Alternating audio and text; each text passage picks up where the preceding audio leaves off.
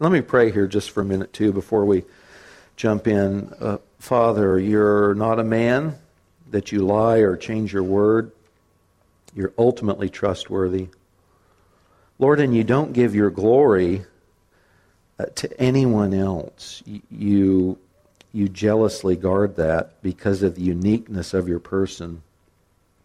And would you help us, Lord, to catch a bit of a glimpse, maybe like Moses did as you passed in front of him. Would you give us a glimpse of yourself and your glory so that we're tied more closely to you, our hearts bound to yours, our emotions caught up in your glories and excellencies. Father, I pray, as Kent talked about, we don't want to just hear words, Father. We don't want to be hypocrites. We don't want to hear and then go away and remain unaffected. But God, would your Spirit plant the truth of your word and the glories of Christ into our hearts, our minds, and our souls today. In Jesus' name, amen. Solomon said in Ecclesiastes 7:8 that the end of a matter is better than the beginning. And I love that. And if you start a series or a wedding or anything else, there's the angst and there's the build-up, but as you're winding down, the finish line is in front of you, you're like, We're finishing it's a short series, 5 weeks only, but we're finishing the series this morning called God's Will for Your Life Is. And hopefully you've been here and heard some of this. We've said already that God's will for our life is repentance and regeneration. That we come to be forgiven of our sins and reunited by faith in Christ with the loving, living God. That was the beginning of all of this, God's will for our life. God's will then, built on repentance, regeneration, was transformation into the image of Christ. It's God's will, Romans 8, for us to become like Christ, to take on His image. And that was the good that God's causing all the elements of our life to work towards, that we become more and more like Christ. Fruitfulness, we said, was also God's will for our life. And fruitfulness not because we work hard or we think hard, but fruit because we abide in Christ. He's the vine, we're the branches. And if we abide in Him, you cannot help but bear fruit. His will for us is fruitfulness. Last time we said God's will for our life was suffering. And not because God's a masochist and He somehow simply delights in pain and suffering, but because suffering is one of those key elements God uses to strip away the idols in our life, the things that keep us from knowing Him more intimately and fully. And anything that keeps us from knowing God is not a good thing. So suffering is towards that end.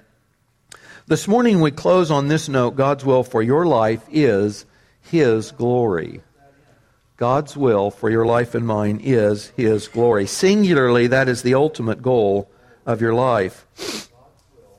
I don't know if you're like me. We talked about in the context of suffering, if I tell you God's will is suffering, for most of us, this defensive mechanism springs up immediately and everything's on hold because we don't want to hear that God means for us to suffer.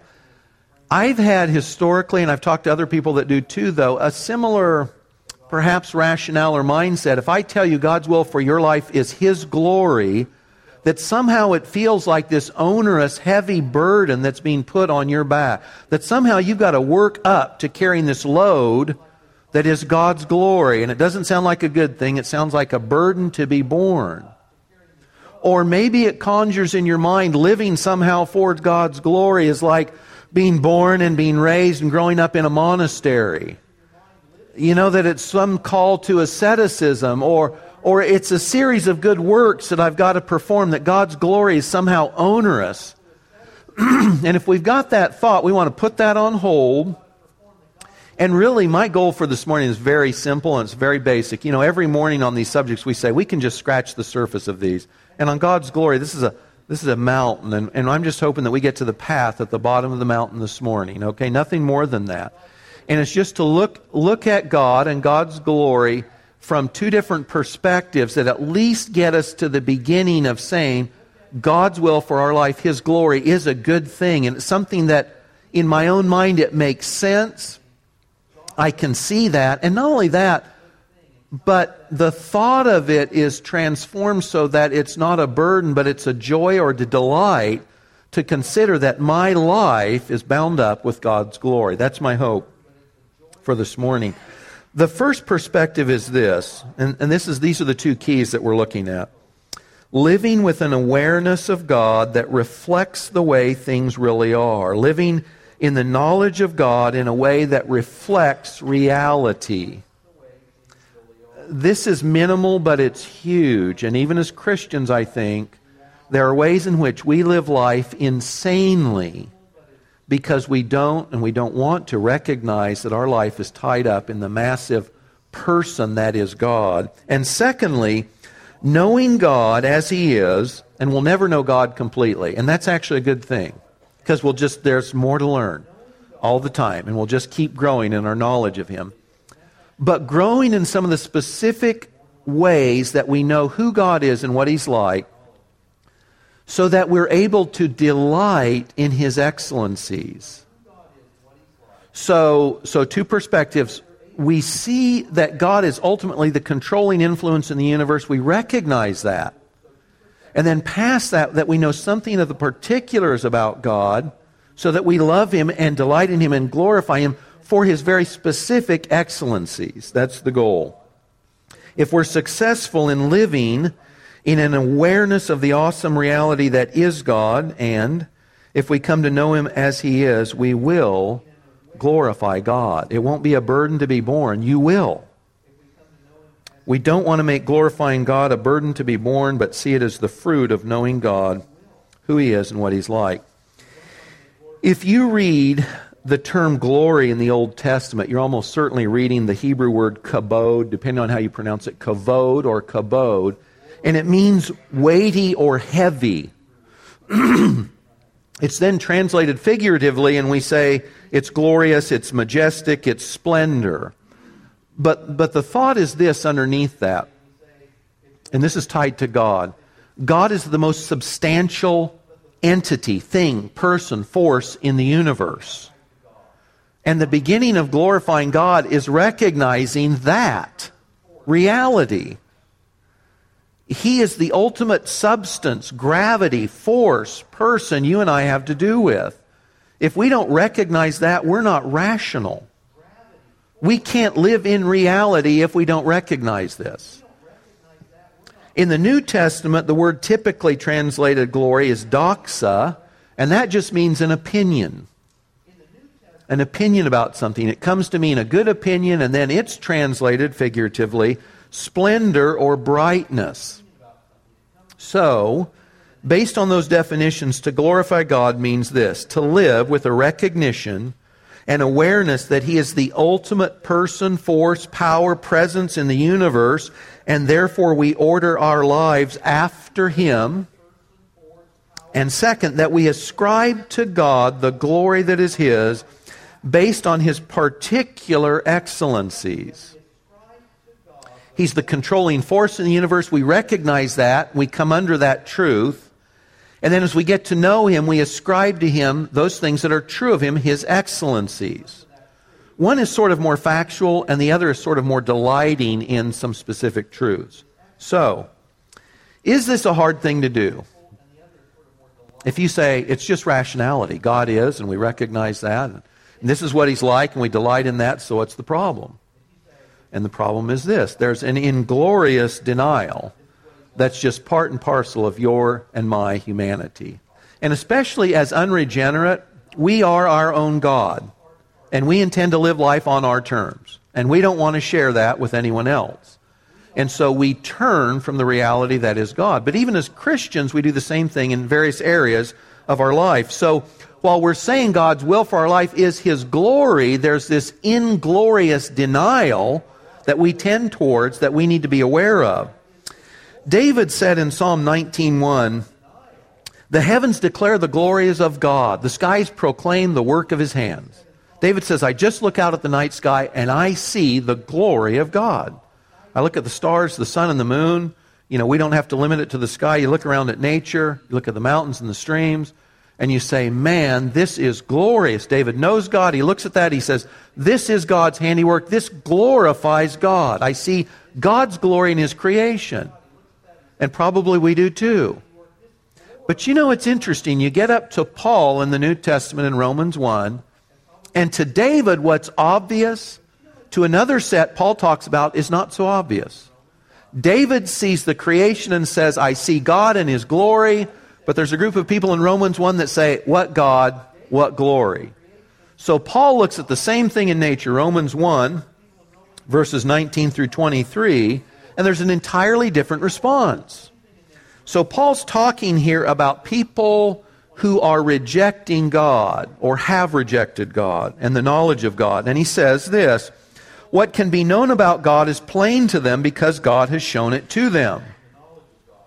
His invisible attributes, namely His eternal power, His divine nature, have been clearly perceived ever since the creation of the world in the things that have been made, so they are without excuse. That's Psalm 19. God's glory is displayed in the things God has made, in creation, in the world around us. They knew God through creation, but they didn't honor Him as God or give thanks to Him. They became futile in their thinking. Their foolish hearts were darkened.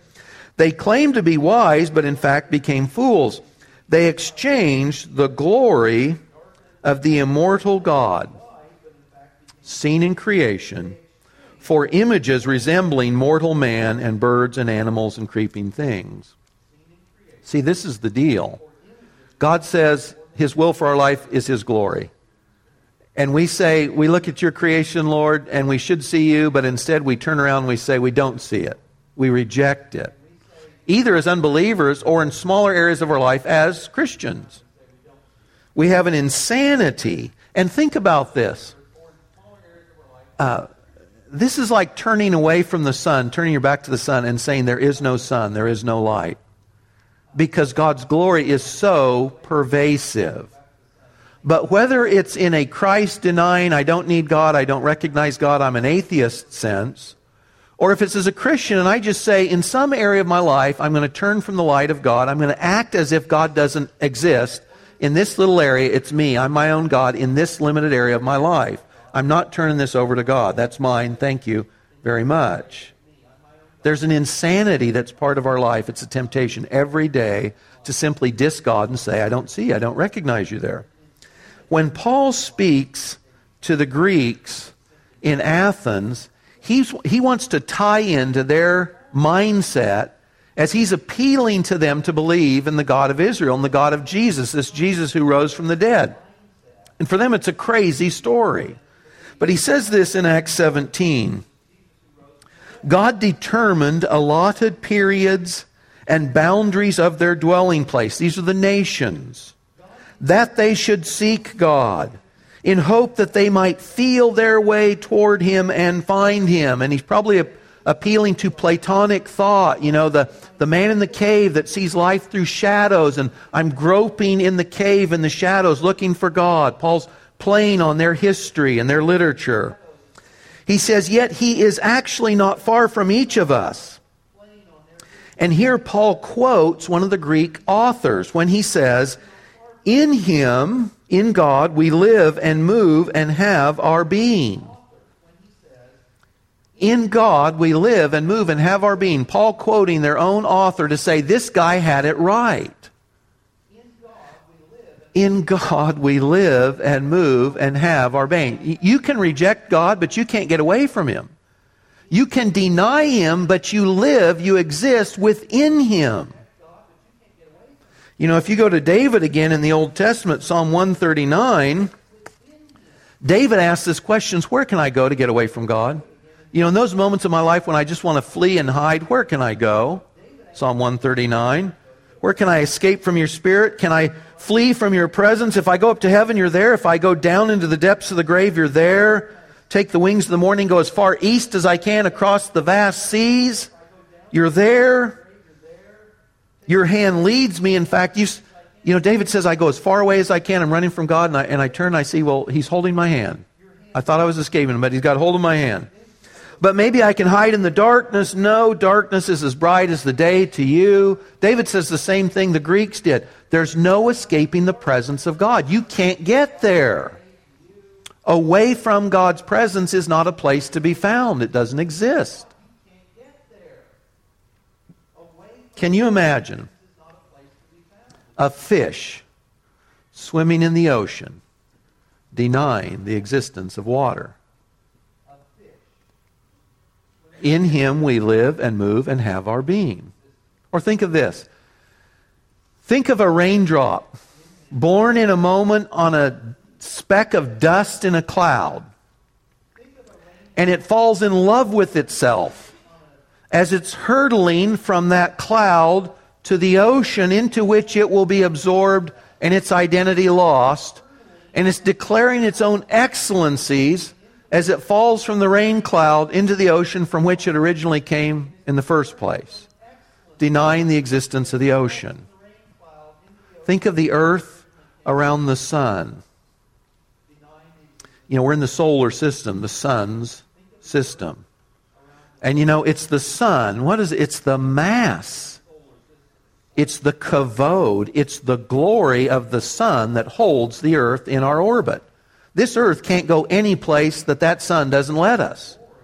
The mass, the gravity of the sun holds this earth in its orbit. We are captive to the glory of the sun. Not only that, but everything on this earth that is alive owes its existence and its life to the light and the energy of the sun. If the sun didn't exist, there would be no life on this planet. None. Can you imagine the earth saying, "What, sun? I don't recognize the sun. I reject the sun." And yet the earth owes its existence to that weighty gravitas, substance, the sun. When we talk about recognizing God simply as who and what He is, the great substantial element, person, force within the universe to be reckoned with, that's the beginning of glorifying God. He is. And in Him we live and move and have our being, and there's no escape from that. And guys, rationality, reality is to acknowledge that awesome fact. God is God and we're not. And our existence is absolutely dependent on Him. And in any way that we reject the notion of God or the reality of God, we are insane. Because that's not reality. We have left rationality behind when we deny God, who He is, that He is the controlling force, not only in the universe, but in my life and yours. And ultimately, it's to Him that we'll give account. We live in the orbit of God's gravity. We swim in the ocean of His being. And our brief lives are begun, they're lived, and they end by His providence. That's the truth. And if we don't acknowledge that, you can't begin to glorify God. Not just as a pagan who comes to Christ for forgiveness, but as a Christian saying, all of my life, every area of my life is lived within the gravity, the person, the power, the presence of God. I acknowledge that. That's the beginning of glorifying Him. Back to Romans just briefly. Paul gets through all that theology. You know, in chapter 1, we're turning away from God. But he's building his case, you know, the theology, we're all lost, we need a Savior, and he works through all of that. And he gets through God's providence in Israel and the nations, 9, 10, and 11. And at the end of chapter 11, when the specific theological portion of Romans ends, this is what Paul says. "Oh, the depth of the riches, both of the wisdom and the knowledge of God. How unsearchable are His judgments, how unfathomable His ways. Who has known the mind of the Lord? Who became His counselor? Who is first given to Him that it might be paid back to Him again?" And this is his conclusion. "For from Him and through Him and to Him are all things. Therefore, to Him be glory forever." That's the conclusion of recognizing that God is and that we live and move and have our being and substance within God.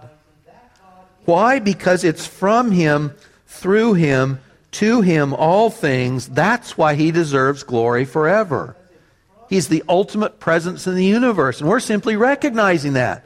We came from Him, we're in Him now, we're going to Him in the future.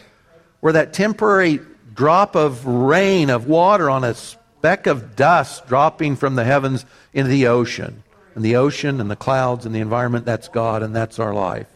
And Paul just says, He's the deal. We frame our life around Him. Now, because God knows that we have this inglorious tendency to deny Him, His existence, He commands that we glorify Him. The apostle prays that we would glorify God, and the angels give us the example, or they model glorifying God. You know, this is such a huge subject. I've had conversations in the past with different ones about this. You know, what does God get out of this? Why does He command our glory? You know, we got this huge tendency to avoid it, to avoid His glory in one way or another. And He knows that, and so He makes it easy for us. And first He says, do this. So 1 Corinthians 10, Paul says, whether you eat or drink, whatever you do, do all to the glory of God. Paul was summing up the context of a discussion about what should we do? We're new Christians. Do we eat this meat? Do we go to this market? What about idolatry and all this stuff? And so Paul just puts it this way. Whatever you do, do to God's glory. Whatever you eat, wherever you go, whatever your conversation is, whatever you're up to, if you just say God's glory is your goal, you're good to go. That's the end. That's the beginning and the end. That's what you need to figure out. If God's glory is your goal, you'll do the right thing. God's glory, your goal. Commanded. 1 Thessalonians 2:12 puts it this way, walk in a manner worthy of the God who calls you into His own kingdom and glory. Walking worthy of God is walking in a way that glorifies Him. It's based on His glory. We're called to it. Walk in a manner worthy that recognizes God's glory. 1 Peter 4:11 puts it this way, whoever speaks, speak as one who is speaking the utterances of God. That when I speak, I'm to understand the words coming out of my mouth, I should be able to attribute to God Himself. Whoever serves, serve as serving by the strength God supplies. Serve as if it's God in you in that moment serving through you. Why? Why do we think that way? Why do we speak that way? Why do we serve that way? So that, for this purpose, for this reason, so that in all things God may be glorified through Jesus Christ, to whom belongs the glory, dominion, forever and ever. Amen. Do it so that God is glorified. Through Jesus Christ, that's the deal. Philippians 2:9-11 puts it this way. This frames the context of the incarnation, the crucifixion, and the resurrection. Philippians 2 frames the context of that. For this reason, speaking about Jesus, God highly exalted Him and bestowed on Him the name which is above every name. Why? So that at the name of Jesus every knee will bow of those who are in heaven and on earth and under the earth, and that every tongue will confess that Jesus Christ is Lord. That's good. To the glory of God the Father. Why the incarnation? Why the crucifixion? Why the resurrection? To the glory of God. You know, we say for our salvation, absolutely. That's a good thing. I'm glad. Jesus came to save us, you know. Thank you. Why, though? Bigger than that, why? For the glory of God. The incarnation, the crucifixion, and the resurrection was for the glory of God. And God is glorified when we worship Jesus, which glorifies the Father who's glorifying the Son. All of that was to glorify God. We're commanded. Paul prays this too. Philippians 4:20. Now to our God and Father be glory forever and ever. Paul writing from prison. And his prayer is, may God be glorified forever. He's praying for the glory of God. 1 Timothy 1:17, to the King eternal, immortal, invisible, the only God be honor and glory forever and ever. Amen. The prayer of the apostles. God's Word. Glorify God. Last book of the Bible, Revelation 1:6. He has made us to be a kingdom, priests to His God and Father. To Him be glory and dominion forever and ever. Amen. That's as time and this earth is wearing down. And last, Revelation 7:11. All the angels were standing around the throne, around the elders and the four living creatures, and this is basically the hosts of heaven, centered around the throne of God in heaven.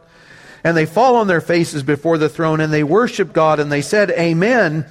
Yes, blessing and glory and wisdom and thanksgiving and honor and power and might be to our God forever. Amen. Opposed to our inglorious tendency to deny God and deny His glory, we've got the command to worship and glorify God. We've got the apostles' prayers to glorify God. And we've got the example of the angels glorifying God. He's calling us up to His glory.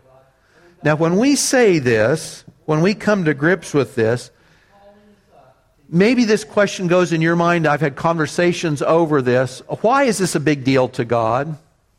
Is God insecure? Does He need you and me to give Him glory so He feels better about Himself? Will Jesus feel better because you glorify Him and somehow He's now okay because we said, you're okay, Jesus? Is that what's going on here? I had a conversation with a guy years ago, and the gospel was repugnant to him, very much so. And his view of the gospel was, God says, love me or I'll throw you in hell. And so you can imagine the call to glorify God sounded like this mean-spirited little demigod saying, I need you to worship me. I need you to glorify me. Now, if anyone but God said that the end or the goal, the purpose of our life is to glorify them forever, if anyone but God said that, it would be a mean little futile thing, wouldn't it? But if the person saying it is the sum and the master of the universe, is the God from whom all life springs, and not only that, but something that we'll look at in just a moment, is the sum total of everything and all the particulars of anything that you and I consider desirable, delightful, worthy. If that's God, and He says, glorify me, then glorifying Him would be a good thing. And that is, in fact, the case. So when God calls us to glorify Him, it's not only the appropriate end of the creature, but it's also the key element that raises us to the absolutely highest heights humanity can be raised. God is not a small-minded God that needs assurance of His divinity. He is a loving, benevolent God who is raising us up to enjoy Him, and we do that by glorifying Him, by rejoicing and exulting in His specific excellencies. And if we get that, this call to glorify God, it changes entirely. It's no longer a burden to be borne. It's a delight to be enjoyed, glorifying God in our life. God calls us to live to His glory because He's worthy of that honor and because He loves us and knows that our highest good lies in glorifying Him. You can't do anything better in your life. There's no goal you have. There's no possible goal. There's no potential higher or better for your life and mine than to say, I intend to glorify God. That's the best thing you and I can ever do. It's the highest thing to which we can ascend. It's not possible to have a higher motive for living or a greater goal for life than God's glory. John Piper, and by the way, Piper's been, I think, for the church revolutionizing the concept of glorifying God over about the last 30 years. And he did it by pointing this out, that if we delight in God, we will glorify God. That the chief end of man is to glorify God by enjoying Him forever. That's probably his best known quote or phrase. The chief end of man is to glorify God by enjoying Him forever. If we understand that delighting in God is the same as glorifying God, then glorifying God ceases to be labor and it becomes the fruit of knowing God.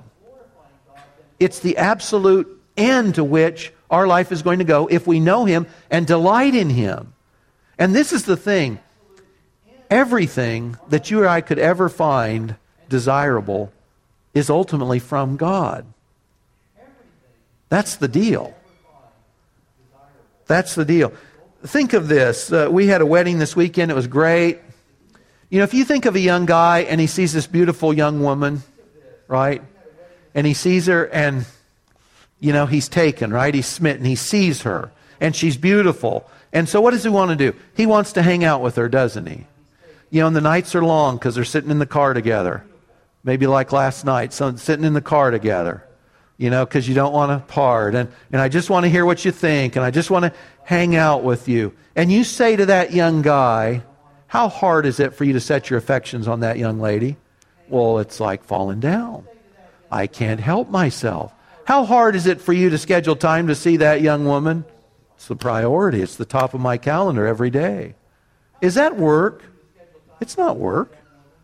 He is in fact glorifying her because he's attributing significance to her in his life. He is in this sense, and I don't mean this as idolatrous, he's worshiping her by recognizing her value. It's not work. He's glorifying her because he sees and appreciates her qualities. It's like falling down. The angels in heaven don't work at glorifying God. You know, I don't know if anybody else felt this way. Years ago, you know the six-winged seraphim in heaven, you know, cover their feet, cover their face, or the fly right around God's throne. Do you remember? Now, Isaiah 6, you see the same thing. Ezekiel 1 and 2, you see the same thing. You know, and what do? Does this sound boring to you? They fly around saying, holy, holy, holy. Holy, holy, holy. Holy, holy, holy, holy. Forever. Does that sound boring? Because I thought, wow, is that it? You know, is that it? But think about this. So, if in God is everything desirable, because that's really what we're saying. If God has within himself everything that's desirable, and you keep getting a new glimpse of something desirable in God, see, you and I, we'd be blown away with the angels too.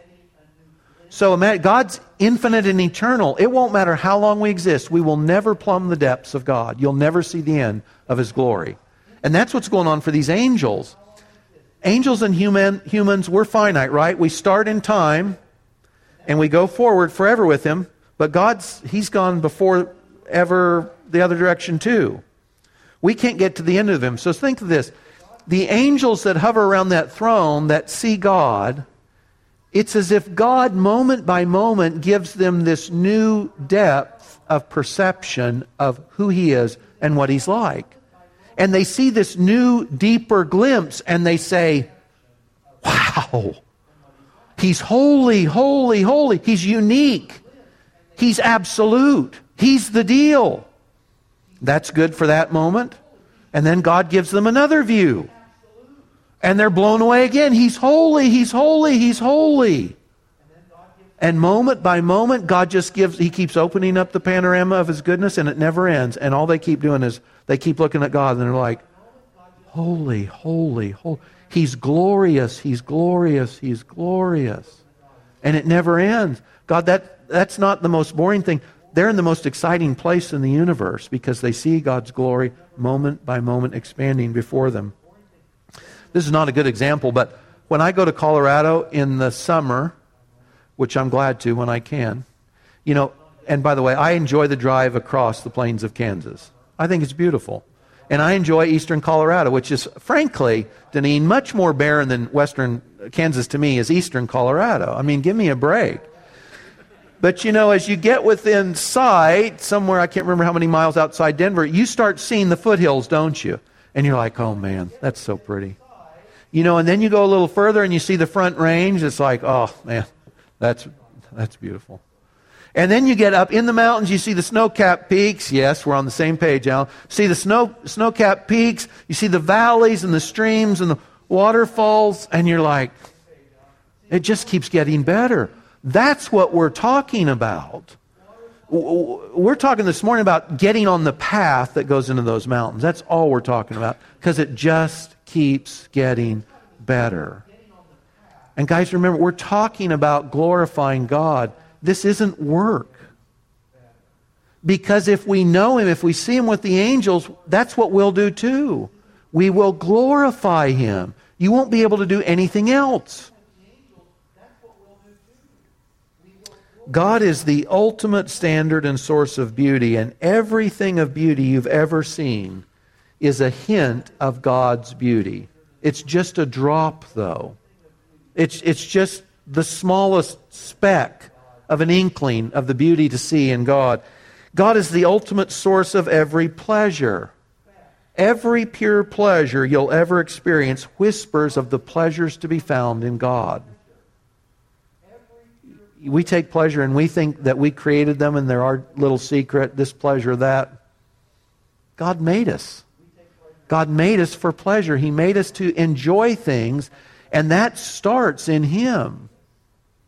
Your pleasures forevermore, Psalm 16, there are pleasures forevermore to be found in God. Every pleasure we have here hints at the pleasures to be found in God. God is the source, He's the standard, He's the definition of love. And every lesser love you and I know and experience here on our time on the earth, it speaks to God and God's love. God is the source and standard of truth, and all that is true finds its source in God. You know, the height of sort of small-minded pride to me is the scientific community in our day that thinks they're discovering these new things that are blowing them away, and the cosmos is all that there is, and we are the priesthood of the cosmos. And it's like, you guys have no idea. And it doesn't matter what wave of the Big Bang you think you just saw in the universe. It doesn't matter what little speck of knowledge you think you just came up with.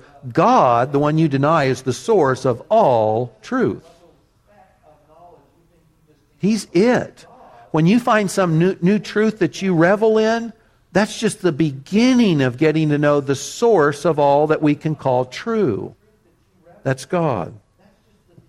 God is, God has in Himself all that's ultimately desirable. And the fruit of knowing and delighting in God is a life lived to His glory. We glorify God when we obey Him. If you and I have a life practice of obeying God, it's because we're confident of His wisdom and His benevolence. So we obey Him. But that obedience is born of a knowledge of God. We can trust Him. We praise God because we recognize His majesty. We focus on Jesus because we know the Father delights in the Son, and so we do too. Living, if you don't hear anything else I say this morning, hear this. Living for God is the only motivation deep enough, broad enough, significant enough to direct you for a lifetime. This is the deal. We talk about the love of God, fruit-bearing, knowing Christ, transformation, and it's all good. But all of that is on the umbrella of the glory of God. Why did Jesus come to the earth? For the glory of God. Why should you and I draw breath? For the glory of God. Every other motivation you and I have short of the glory of God is futile. It will not take you home. It will not sustain you when you need to be sustained.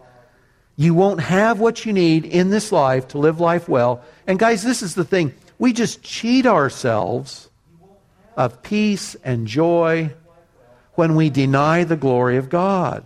The best thing we can do, the highest goal to which we can aspire, is to be worshipers of God, glorifying Him. It is the creature at our highest pinnacle of existence to see God as He is, and therefore, knowing Him, to glorify Him. It's not a burden, it's a delight.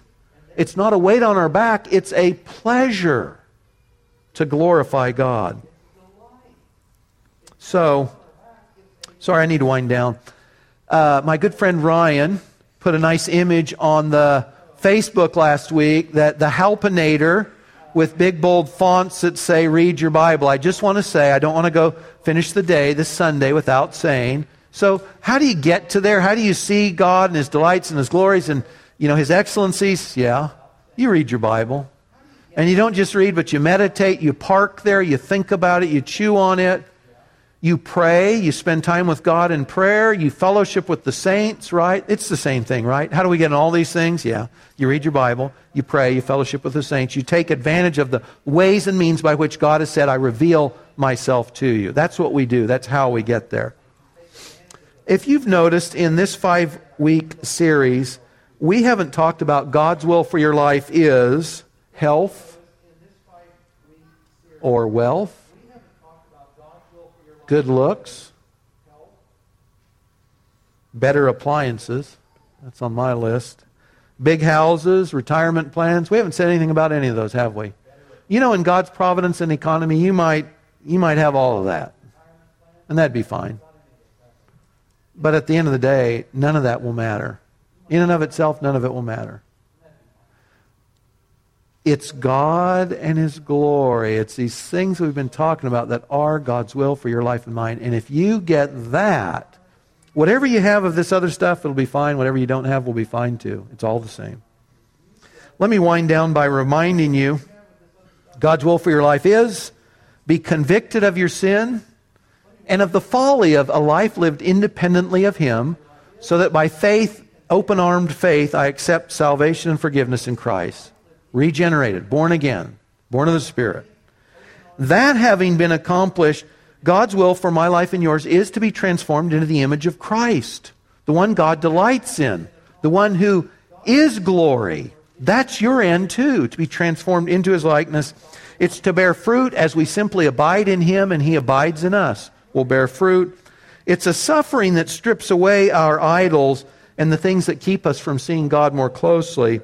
And at the end, sort of summing all of that up, God's will for our life is to glorify Him through taking account of His magnificence, His goodness, His grace, His awesomeness in everything we do, think, speak. And last, Jude 1, 24 and 25. I love this. Jude is a tiny little book. You know, you say Jude 1. Well, that's all there is. There's one chapter. You know, it's dark, and it's a dark concept. It's about false prophets and guys to be aware of, and it's dark language. And yet Jude closes on this note. To Him who is able to keep you from stumbling, to make you stand in the presence of His glory, blameless with great joy. To the only God our Savior, through Jesus Christ our Lord, be glory and majesty, dominion and authority before all time and now and forever. Isn't that great? I love that. Father, thank You for saving us. God, thank You for giving us Your own life, Your Spirit in us and on us. Father, would You help us to despise a life so mean and so low that we deny You, or in which, Lord, we pretend to hold certain areas of life as somehow independent from You and Your good will. Lord, would You liberate us by the true knowledge of You, such that we come under the force of Your gravity, such that we recognize Your excellencies, Lord, such that we join the angels in heaven and the saints of all time around Your throne, bowing down, worshiping You, giving You Your due, us being raised, Lord, to the highest place the creature can attain, in Your presence, face to face, the beatific vision, Lord, seeing You as You are and declaring Your glory. In Jesus' name, amen.